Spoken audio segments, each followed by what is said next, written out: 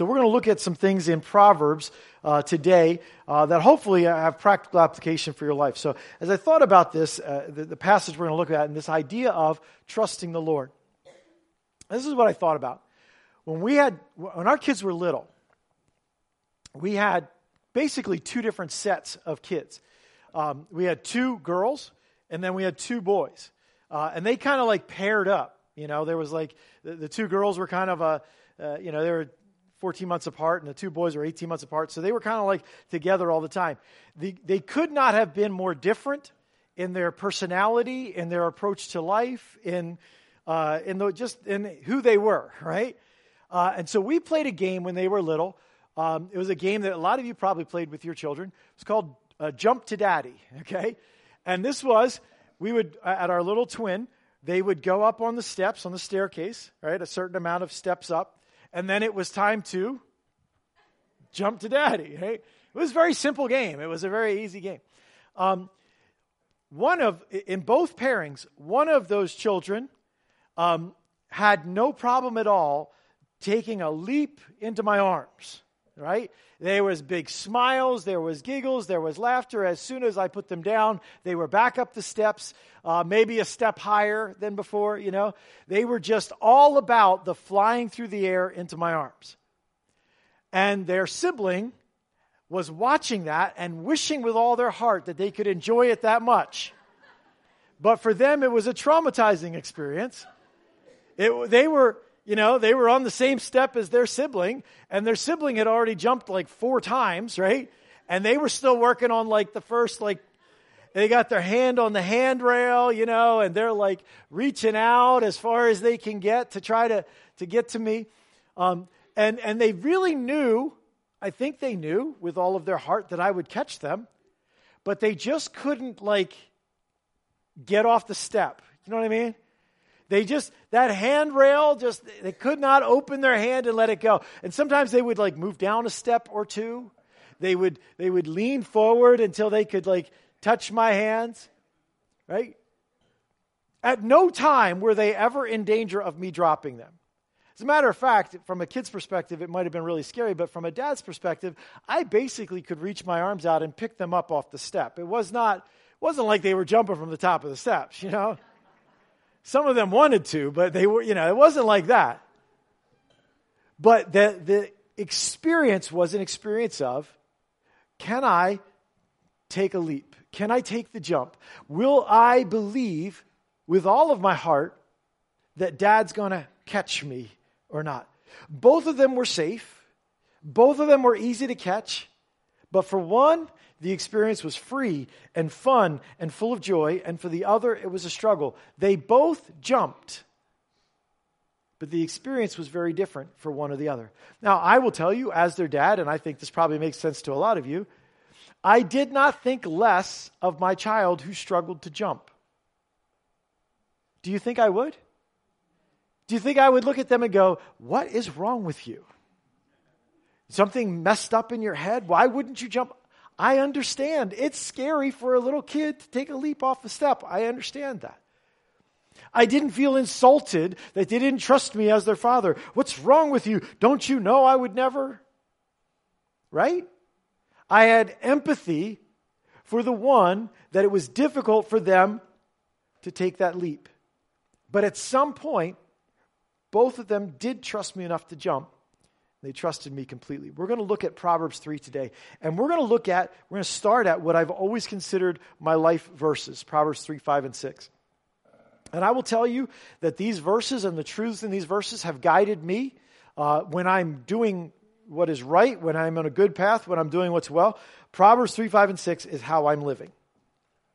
And when I'm off, and when I'm wandering, and when I'm hitting my head into brick walls, Proverbs 3, 5, and 6 is what I have put aside. It is just that simple for me. It's for me as a life verse, it is that clarifying, it is that clear. Trust in the Lord with all your heart. And so I see, just like my kids jumping to me, I see my Heavenly Father inviting me to trust Him. To trust Him enough to let go of the handrail, to take a jump from a step that He tells me is safe, to abandon everything else and trust myself fully to Him. Sometimes that's full of joy. A lot of times that's full of fear. Shaking of the knees. You probably know what I'm talking about. A lot of times it is easy, but a lot of times it is hard. And so we're going to look at this. We're going to look at, how it is that God asks us to trust him all the way. What we usually try to do is to find a way to trust God and something else. To trust God part of the way. To trust his hands, but also trust my judgment about how it's going to turn out. To trust his hands, but to trust my hand on the handrail. There were several times where fear overcame my children enough that they just walked down the steps until they got into my arms, and then they did a little hop when they were in my hands. It's like, wow, that was a great jump. Something's wrong with you. We're going to see here that as Solomon writes this over 3,000 years ago, he writes about our lives. He writes about you and I. Trust in the Lord with all your heart. And so then he gives us some examples of things that we hold on to. Maybe it's not handrails. Maybe it's not how high the step is. But there are things that we are tempted to put our trust in outside of the Lord. So the big question today is simply this. Will you trust the Lord with all your heart? So let me start at verses 5 and 6. So let's just read these. They're very familiar, but let's read these. It says this. Trust in the Lord with all your heart and lean not on your own understanding. In all your ways submit to him, and he will make your paths straight.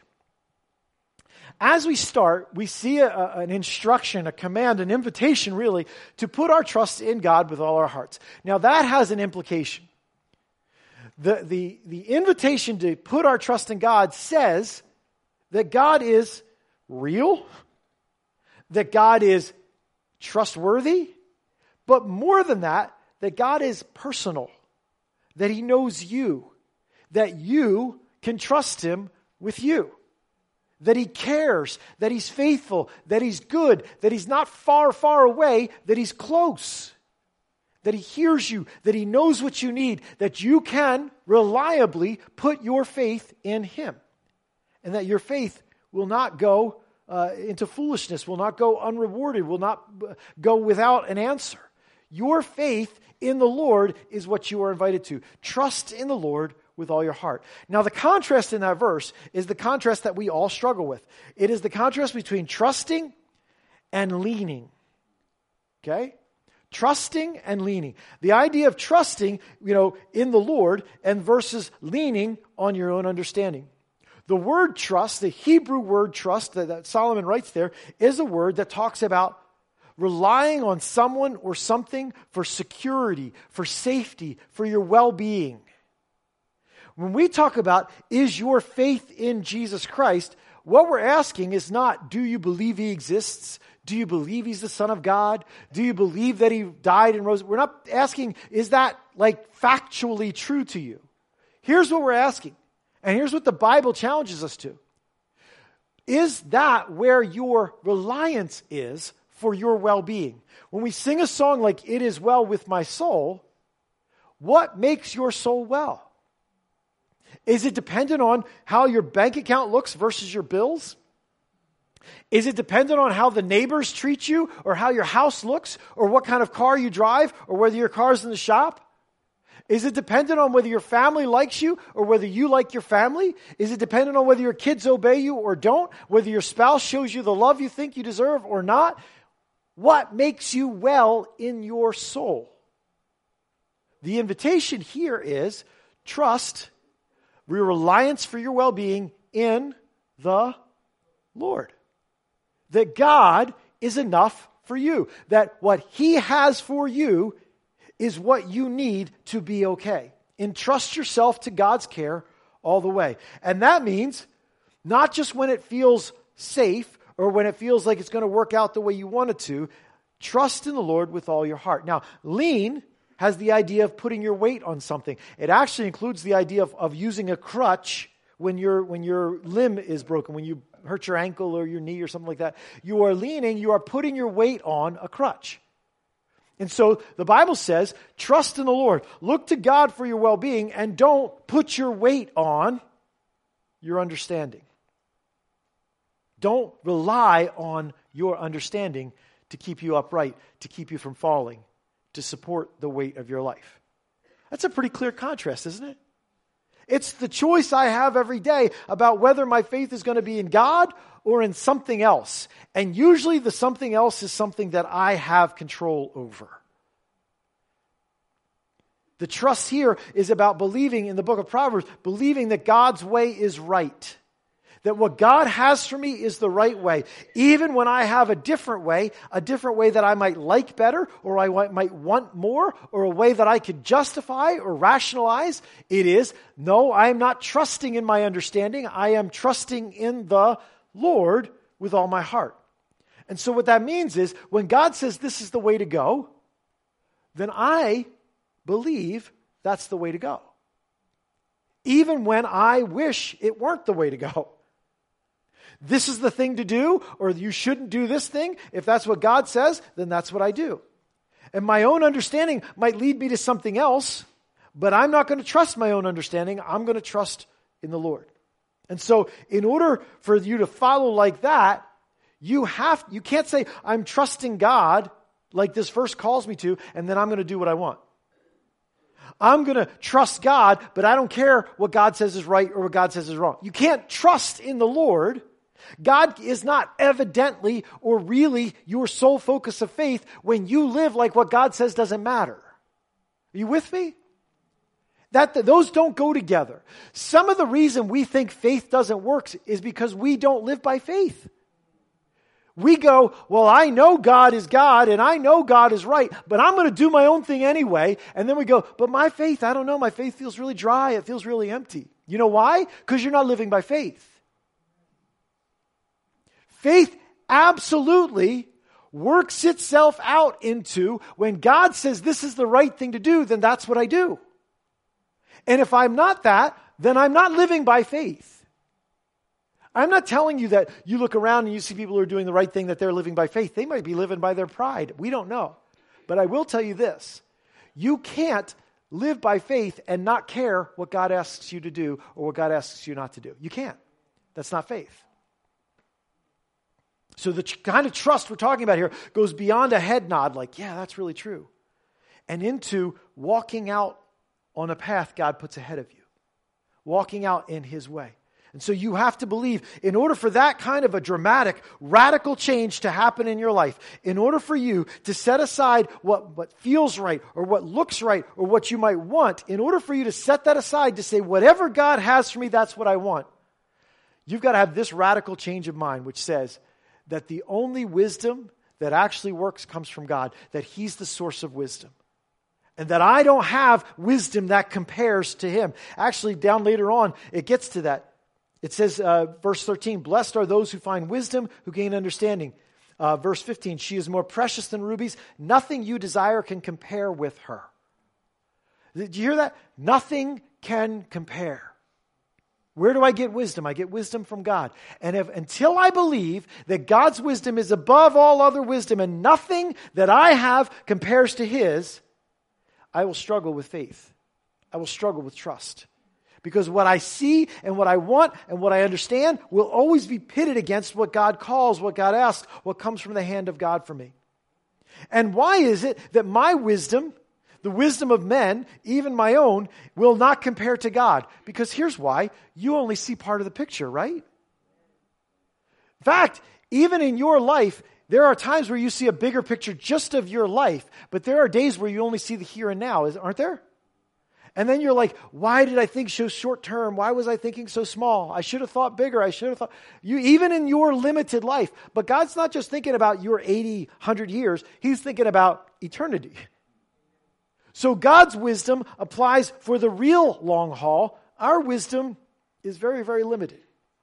And so I have to know that. I have to humble myself. I have to believe that. Now, what God says in this contrast about trusting the Lord and not leaning on my understanding, He doesn't say, throw your understanding away. You can't do that. You will always have a voice that is your understanding in life.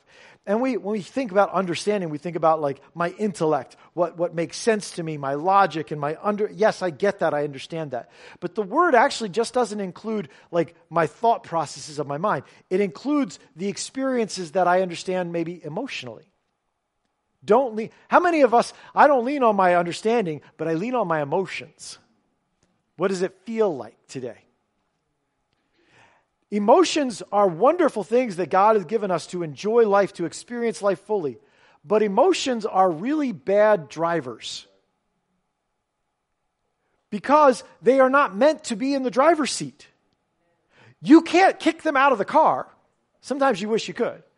Right? I don't want to feel that. And some people, in trying to avoid emotions, really do great damage to their soul. Because you can't just throw emotions away. You've got to live through them. You've got to experience them. When things are sad, you're going to be sad. The Bible doesn't tell you that's a lack of faith. It just tells you that's life. That's what happens. Jesus himself wept, right? So there are dark times and there are good times. The Bible doesn't say throw your understanding away. It says don't use your understanding as the way to stay upright.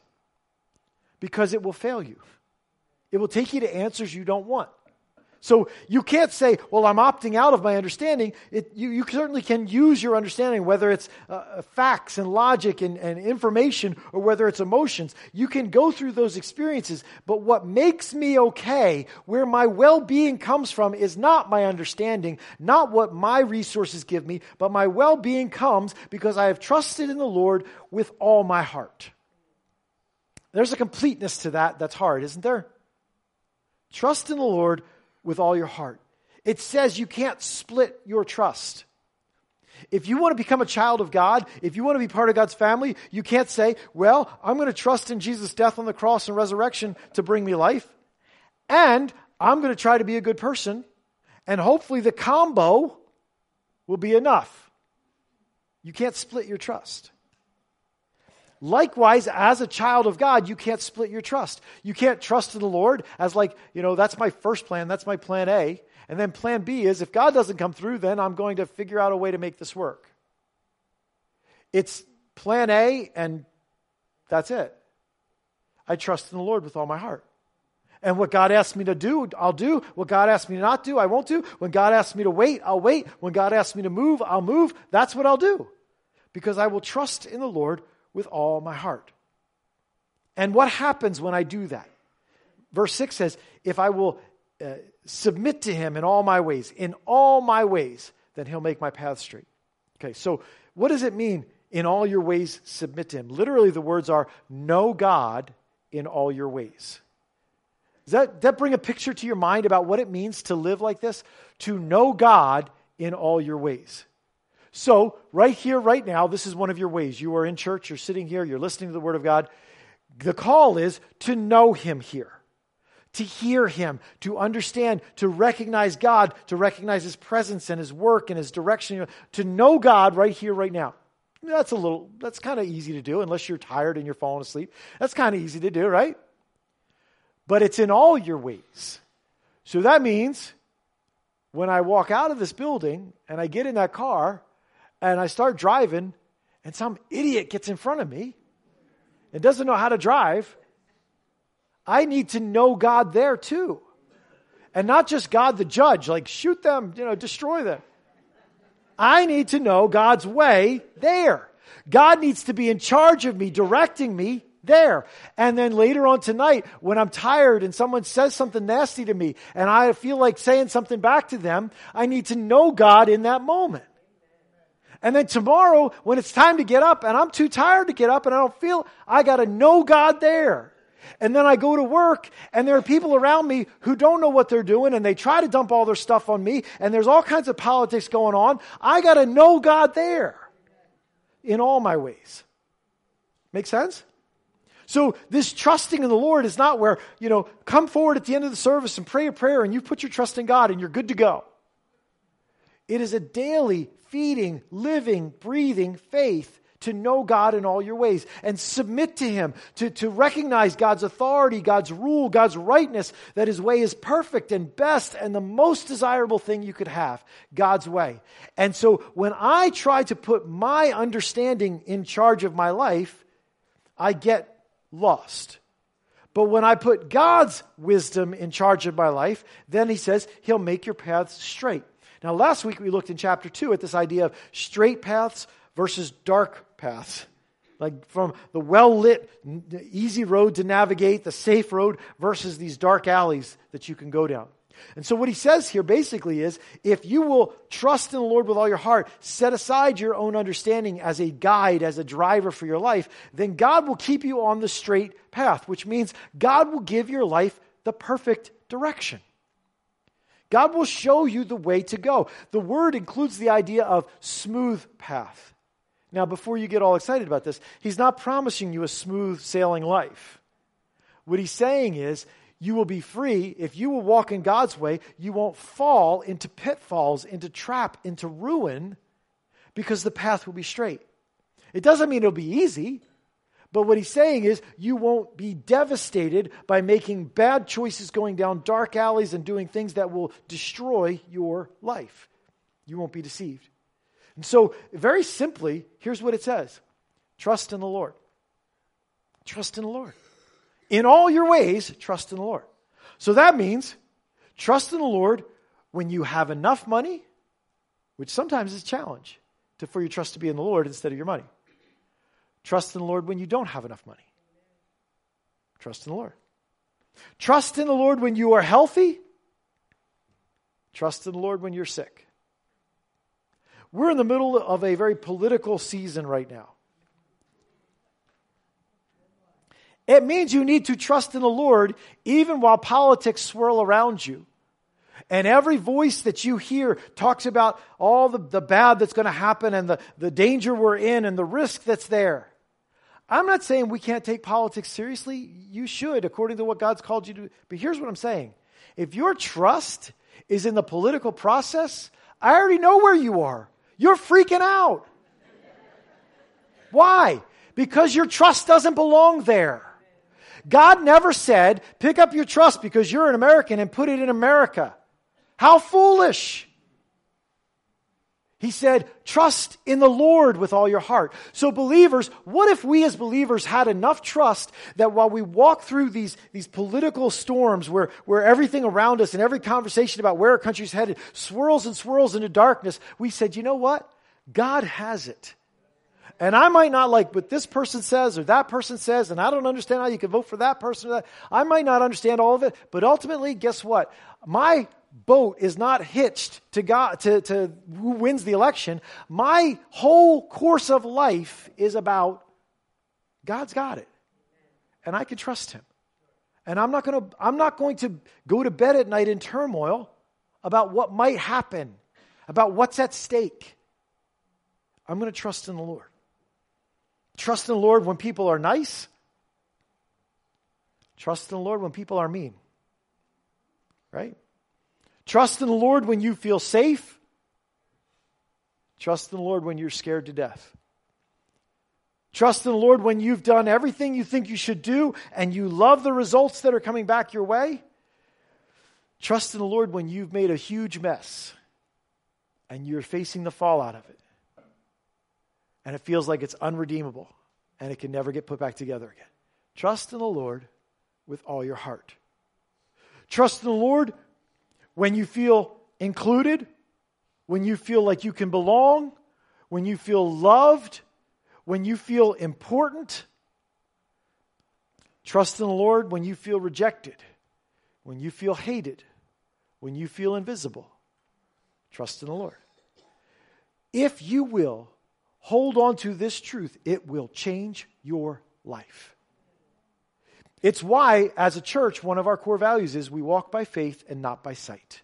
It's the same verse. It's the same idea. It's the same concept in the New Testament by the hand of Paul. We walk by faith, not by sight. Trust in the Lord. Don't lean on your own understanding. Now, Solomon goes on from there to talk about other options. There are other places that we can put our trust. There are lots of options for you every single day for what you're going to rely on, to experience, to take in through your understanding so that you can be okay. Lots and lots of options, okay? So let's kind of go quickly through these. Verse 7 down to verse 10, it says this. Do not be wise in your own eyes. Fear the Lord and shun evil. This will bring health to your body and nourishment to your bones. Honor the Lord with your wealth, with the first fruits of all your crops. Then your barns will be filled to overflowing, and your vats will brim over with new wine. Okay, so we have options here. I don't have to trust in the Lord. I can trust in something else. And he gives us two examples here of other things we can put our trust in, right? First one is me. Do not be wise in your own eyes. Me. I can trust me. What I think is the right thing to do. So what do when God says, don't do this, and you think it's the best thing to do? What do you do there? Do you trust in the Lord, or are you wise in your own eyes? Is God right, or are you right? Unfortunately, most of us have an inappropriate level of confidence in our own wisdom. We know what we know. We know what we want, and we rely on it. No matter how many times it runs us into that brick wall, we rely on it, right? It's a big voice, and it's my voice, so it must be right. And so it says, fear the Lord and shun evil. Literally, turn away from evil, avoid evil, remove yourself from it. And it's giving a little bit of an example here about how our wisdom gets us stuck, gets us trapped. When something wrong shows up, what he says here is wisdom is to say, God already talked about this, I'm done with it. I don't need to evaluate it. I don't need to see what I think about it. I don't need to sit here and ponder it. God's wisdom is good enough for me. I trust in the Lord with all my heart. I'm done with it. But that's not what we do, is it? We go, Now, wait, God, I know what you're saying, God. Just be quiet a second. Let me think about it. I want to take a look at this and decide what I think about it, and then you can weigh in. What he says, trust in the Lord and don't lean on your understanding, meaning I don't need to think about it.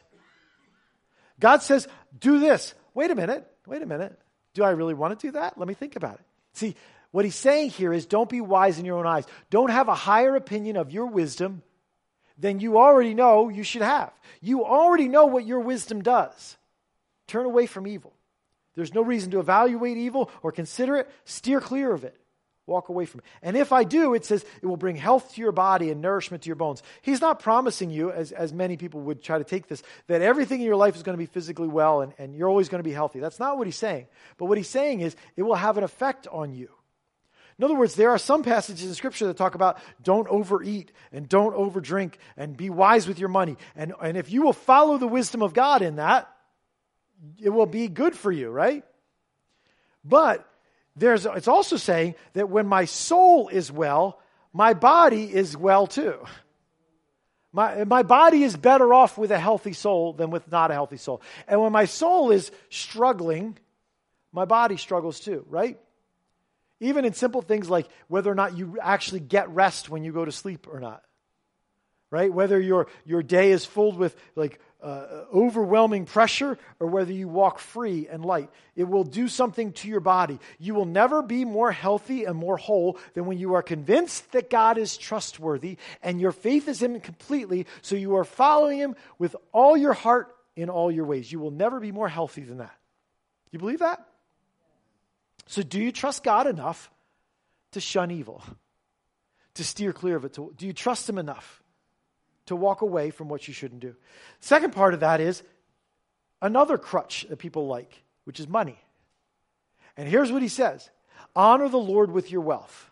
Honor the Lord with your wealth. How do you honor God with your wealth? And he says, by bringing the first fruits of all your crops. And the idea is you take money and you give it to the work of God. How do I honor God with my money? I take my money and I give it to the work of God. All right? Honor here has the idea of giving weight to, referring to value. What do you value? It is interesting to see that what he's saying here in the context of verse 5 and 6 about trusting the Lord versus leaning on your understanding is saying one of the things we choose to trust for our security, for our well-being, is our resource of money. Now, let me ask you what something maybe you already know, but let me just ask you. When will you have all the money that you have right now, when will it all be nothing to you? For sure. When you're done from this earth, right? How many of you are going to leave this earth? All of you. So you already know, before we even start, you already know that whatever you have monetarily is very temporary, right? But how many of us act like it is our eternal security, my financial situation? How many of us struggle to live like what God provides for me is much more valuable than what I can earn at a job? We are so trapped in the bottom line with dollars and cents. And so what he says here is, if I want to be free from that, one of the exercises, one of the ways I can honor God is to give away what I could hold on to because my security is not there. It's like my kids hanging onto that handrail, and God says, you need to let go of that so you can jump. Right? Now, I'm not saying you take your paycheck and put it in the offering. If God asks you to do that, you do that. But what I'm saying is this. If you are so convinced that money is the reason your life is going to be okay, you are lost. And one of the ways you check yourself, you make sure that you are healthy in your response to money, is you give to something more valuable than your money. You with me?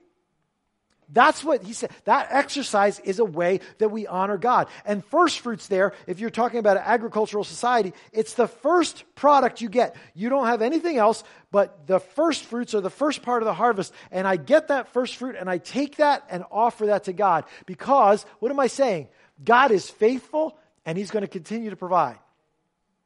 So I'm going to give the first part to him, not the last part. Not the leftover. I'm going to give the first part. And by doing that, it's not like this legal thing where, like, if I don't give the first part, God's not going to bless me. It's this idea. Your faith will never be more strong than when you give without some backup plan. Right? When you say, my first fruits go to God, that's what he asks us to do in terms of, my faith is not in this money, or in my house, or my car, or my possessions, or my job, or my employment status. My faith is not in those things. My faith is in God. And God provides for me financially, and so I want to honor God as faithful. I trust God enough to let go of what I have and rely on what he will give. And then he says, your barns will be filled to overflowing, your vats will brim over with new wine. And so he says, instead of living poor, you will live with plenty. Now some will take that and say that, if you give to God, you're going to be wealthy and all that stuff. And there's a lot of doctrinal problems with that, but I would say this, just to clarify. Was Jesus rich?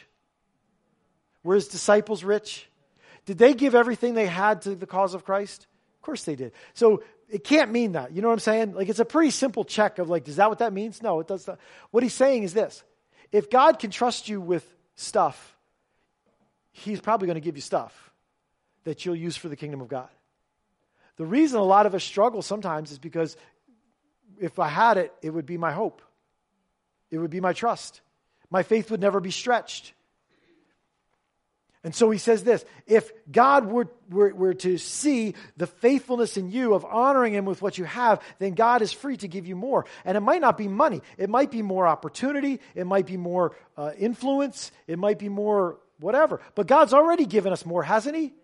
Hasn't he given us eternal life? So God's already given us more. It's not a question of will he, it's recognizing that he already has. So do I trust God enough to honor him with my money? And give to his work faithfully in worship. Last thing, and I don't want to take a lot of time on this, but I think this is another pitfall we have. Verses 11 and 12, it says this, my son, do not despise the Lord's discipline. Do not resent his rebuke, because the Lord disciplines those he loves, as the Father the Son he delights in. This is a hard area. Many people have fallen away from a relationship with God, from trusting God, because of this area right here. They feel like they've tried to do the right thing. They've tried to put their trust in God, and life got hard anyway. They feel like life isn't going how it should go. And so they go, hey, God, what's going on here? Life should be better than this. I tried to give my life to you. I tried to serve you. I tried to do what you asked, and it didn't work. What is that about? And what Solomon says here is hardship is God's discipline.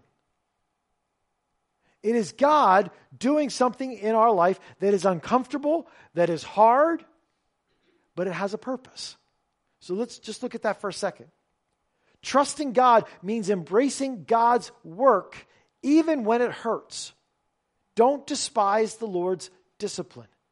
It is a difficult thing, a bitter thing, but he says don't hate it. Don't push it away. Don't grind and grate against it. Don't wish it were gone. What is discipline? The word discipline comes from the word disciple, which means to train. It is a training. Hardship comes in our life Not because God wants to punish us, although punishment or fallout from my bad choices is one of the ways God trains us, right? But it's about even when I'm doing the right things, God still wants me to be trained. He wants me to know Him. He wants my faith to be stronger, to have better traction. And so God gets to work in me. He gets to work forming me. It's the actual word here is the idea from military training or athletic training. It's not because you lost that you're out running sprints early in the morning. It's because you know you want to get better. It's because you know you want to win. You want to develop this ability. It's not because you lost the war that the military gets up in the morning and begins training. It's because they know they have a cause, they have a purpose, and they're getting trained because the cause is so big and they need to be on point. So when God comes after us, when God disciplines us, when life gets hard, when life gets heavy, when life is difficult, don't hate it. He says, embrace it. Trust in the Lord with all your heart. So if God has put something in my life that is difficult, do I believe that God is still good? Do I trust Him? Is my well-being dependent on the fact that God is the one at work? He even gives us the why in verse 12. He says, the Lord disciplines those He loves. In other words, the fact that God is at work in me and that life at times gets real stormy is an evidence that God cares too much about me to let me hold on to stuff that I need to let go of, to let me stay still when I need to move, to let me stay comfortable when I need to be unsettled. God cares too much about me to stop forming me, to discipline me. And so He says, embrace the discipline. Right now, I would say to you, God is in the process of forming you. If you belong to Him, if you're a child of His, you are in process. God is at work on you. Some days that's going to be hard. Do not despise the Lord's discipline because it is an evidence of His love. The real ironic thing is most people, when they turn away from God because life got hard, is because they believe God doesn't love them. But Proverbs says it's an evidence that He does love them. It's a fact that God cares so much about you that He has to be at work on you and in you.